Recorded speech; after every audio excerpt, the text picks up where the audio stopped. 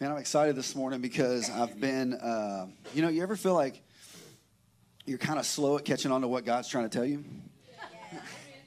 So I've probably known at least for a month what I was going to speak on, and it took me 2 or 3 weeks to catch on to the fact that Matt's messages were leading me right there.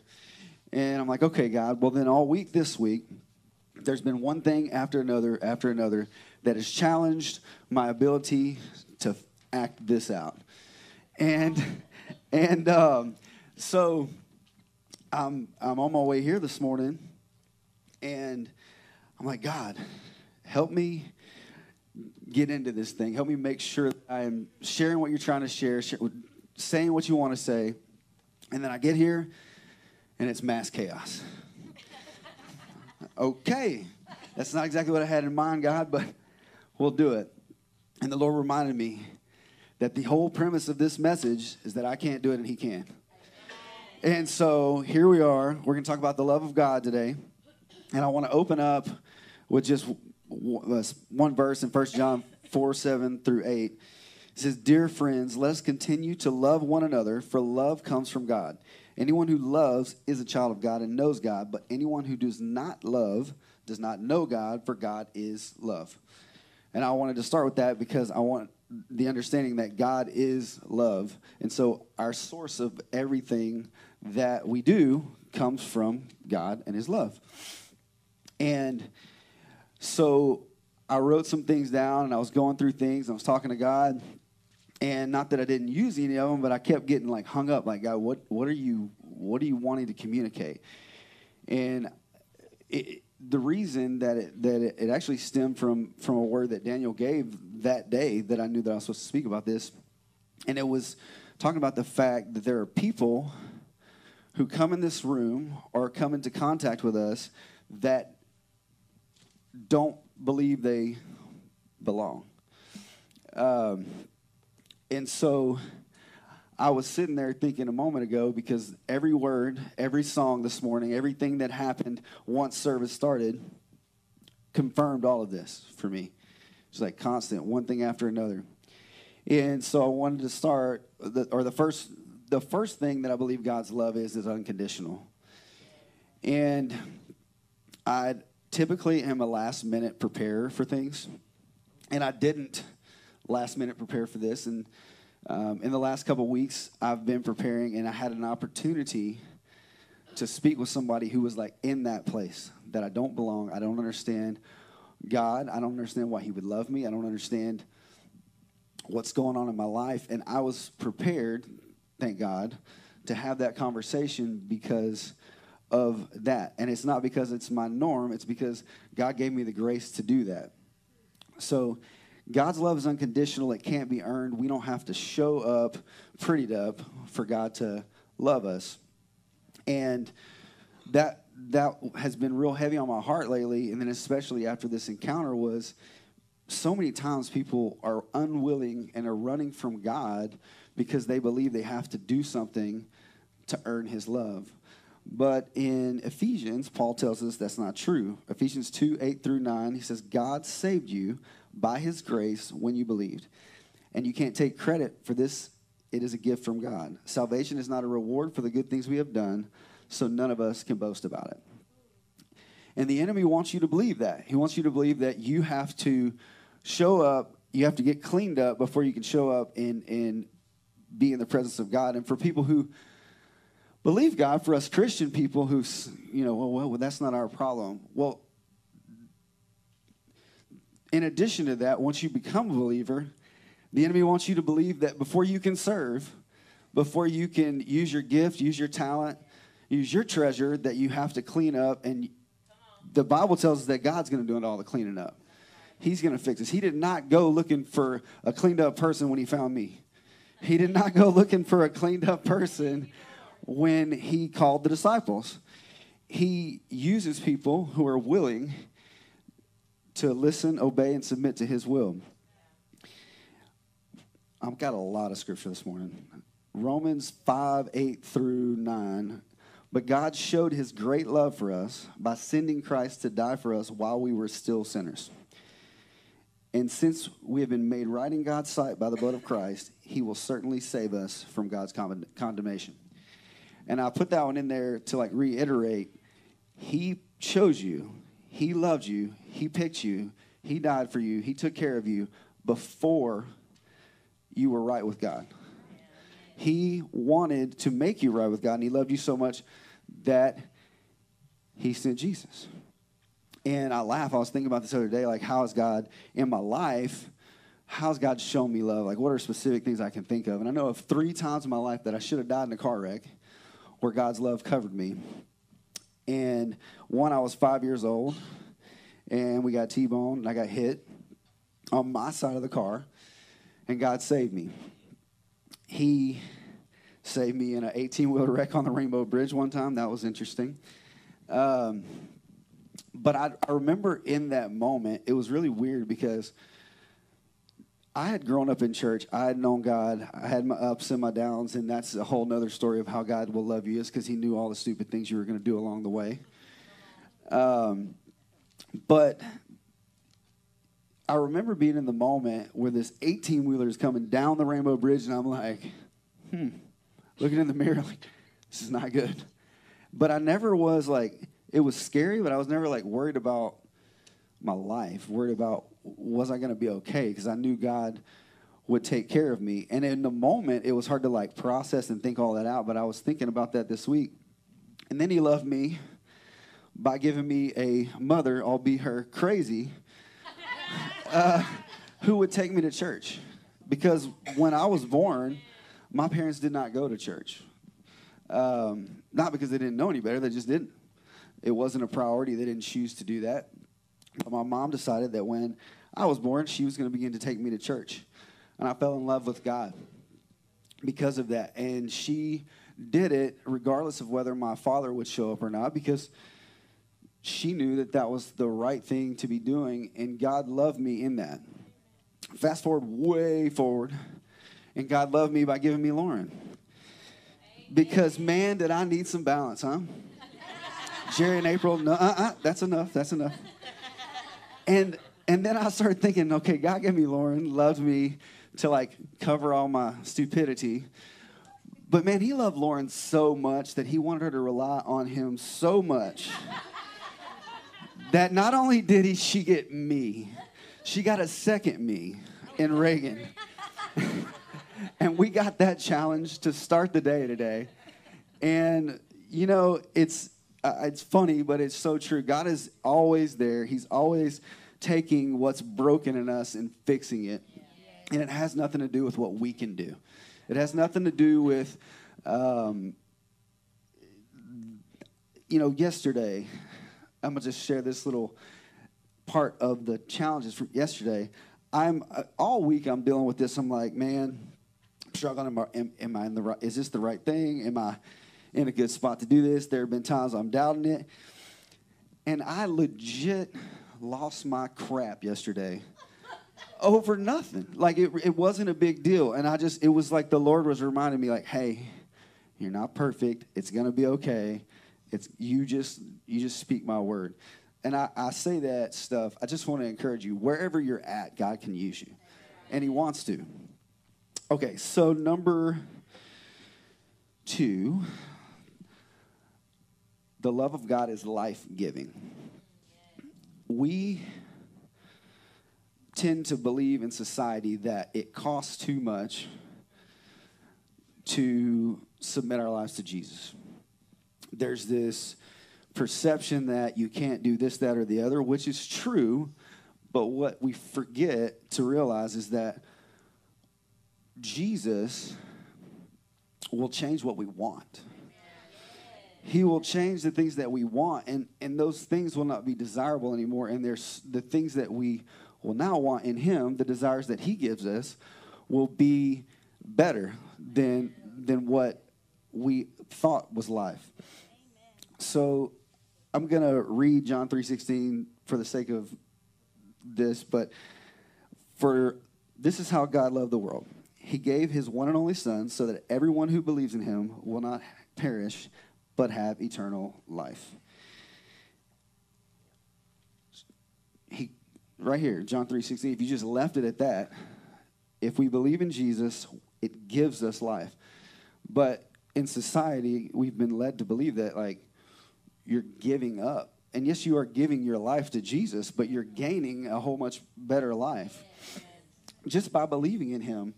And we have got to be able to believe. Let me back up. We have,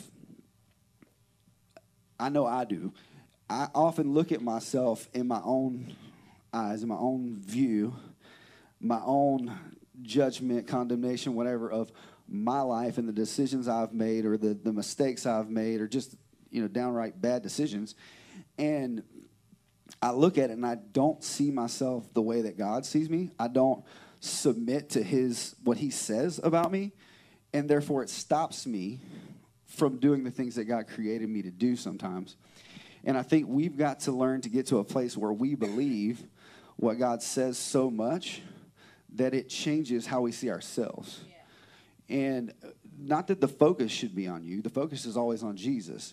But I think that sometimes we get maybe more focused on ourselves by not believing what Jesus is saying than we do if we would just say, okay, this is what God says. I don't see it right now. I don't see this in my life, but I'm going to submit to it. I'm going to let God's way be the way, and that's it.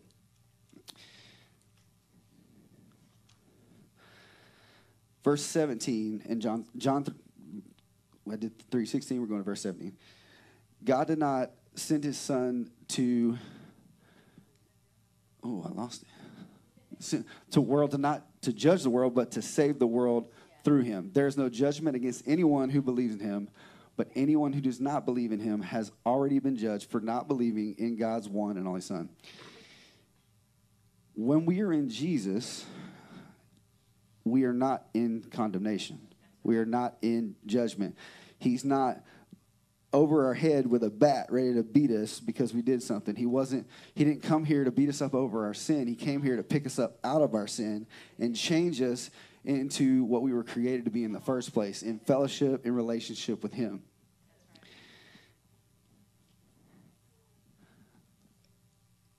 Can you play that video for me? Can you turn the lights down a little bit?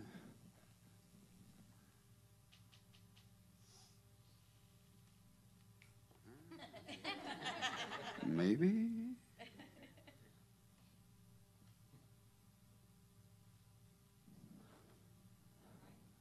Yeah. This soliloquy, you could sleep in the bed with 2 and 3 women and nobody's satisfied.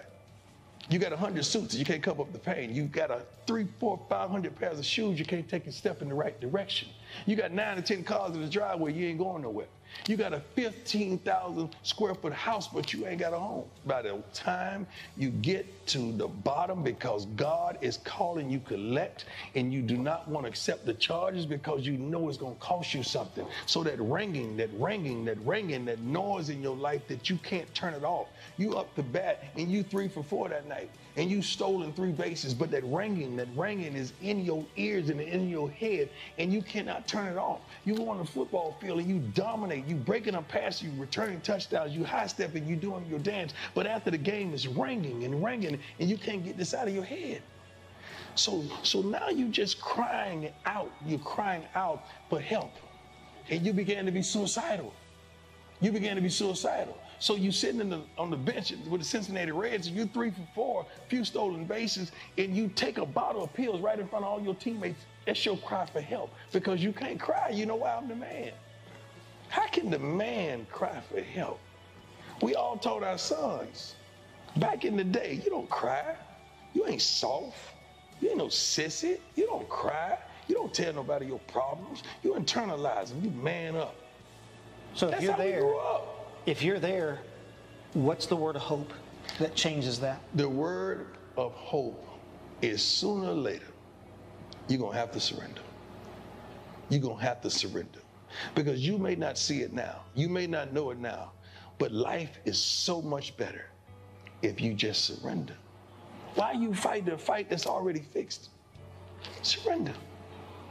I didn't really know what that meant when I see people on television come out. You know, the old Western, they came with their hands up. They're surrendering. They say, you got me. You got me. I'm not fighting no more. You got me. Don't shoot. You got me. And that's how I went to God. And see, I had a moment. That's why nobody can tell me nothing about the gospel of Christ Jesus. Nobody can tell me nothing about who he isn't, because I had a moment right in a room in Cincinnati, Ohio, a condo by myself. When I finally got on my knees that night and I surrendered, I said, Lord, if you here, take me, I'm yours. And the lights that came into that room, the sound and the wind, the whistling, and it came through that room, and it's like papers was flying, and the light was so bright and radiant that I was just crying out, Lord, take me. And it was so the most beautiful thing I've ever saw. I had a real visitation. So for you, the gospel, accepting the gospel, was a very dramatic moment for you. It was. My life has been dramatic. So how won't that scene been dramatic? You think my life has been mediocre? My life has been dramatic. So I wanted to show that because I've always believed that a testimony is going to trump anything I can say up here, like a real life experience with God. But when I'm like, God, what else do you want people to know about your love? He said, it's unstoppable. You cannot run far enough. You can't hide good enough to get away from the love of God. He's never going to stop you. He's never going to stop pursuing you. And I showed him, and some of you may not know who that is, Deion Sanders. Deion Sanders had it all, but he didn't have Jesus.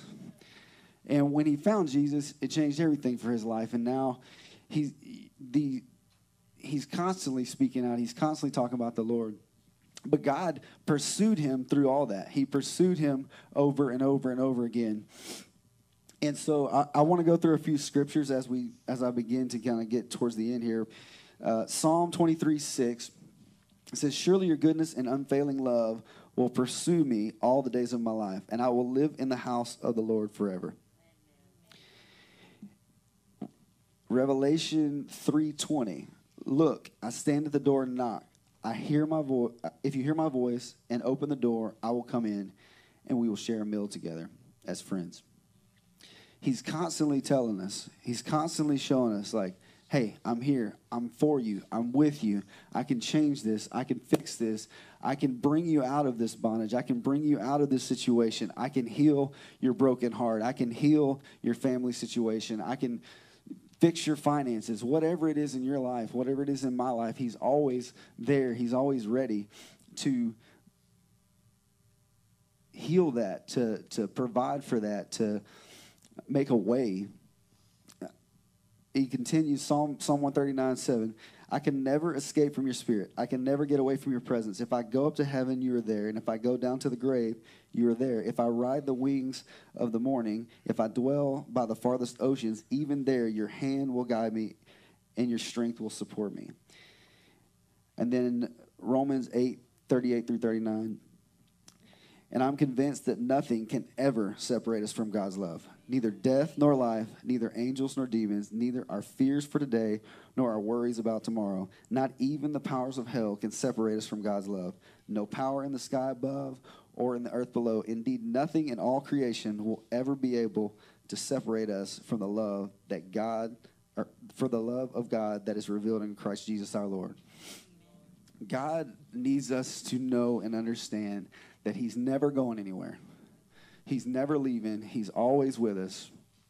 And we need to be able to share that. I told Lauren the other day, I said, sometimes I think that people who run from God believe in God more than people who sit in these pews. Because people who run from God know that I can't stay the same. He's going to change me. We get in our comfort in these pews sometimes, and we want to stay just how we are. We don't want to let God change us. And it may not be alcoholism. It may not be the big stuff anymore. Maybe it's the way that you talk to your coworker. Maybe it's the person that you wouldn't help that needed help. You know, there's always something that God's trying to do in us, changing us, transform our lives and our hearts to be different, to spread his kingdom, to spread his love, to take care of people the way that he created us to. There's always something God's working on. Every time I'm happy that God did something in my life, here comes the next thing that he wants to change in my life. But he couldn't change this thing if I didn't listen in that thing. And so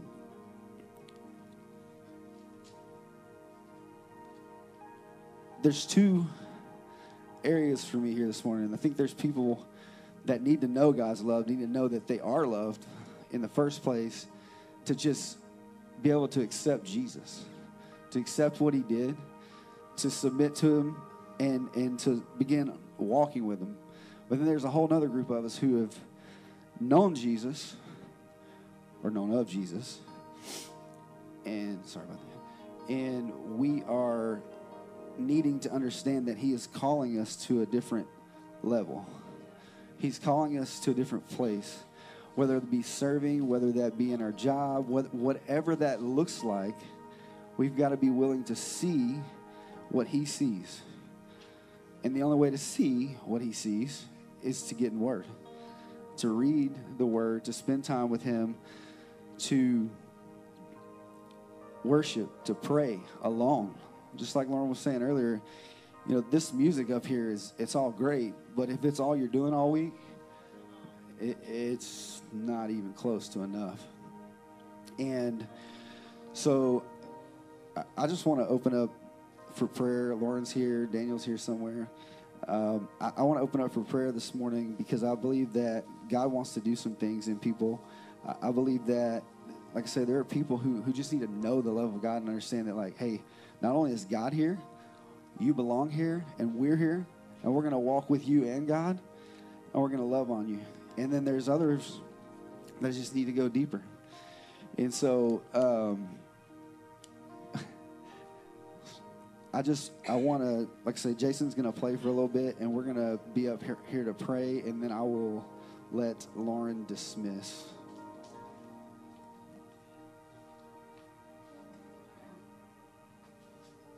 So if everybody would stand for me. Christopher's not the greatest at dismissing, but y'all can hear through his words and know what he meant. But I'm a teacher, so 10 times a day I do this. So I just want to thank you all for being here this morning. We're going to worship just for a few minutes longer and have some people ready to pray with you, including myself. And I want you guys to be encouraged this morning that as he was preparing this week, he was actively praying for every person that would be in this room this morning, every person watching, that God would pour his love on you and reveal his love to you in a new and deeper way this week. So I just want to pray that over you before you go. God, I just thank you that you are pouring your love out on these people, on their families, God, in every place that they go. And I thank you, God, that you would reveal to us a deeper level of your love and that we would be transformed by it. In Jesus' mighty name I pray, amen. Be blessed this week, guys. You're dismissed.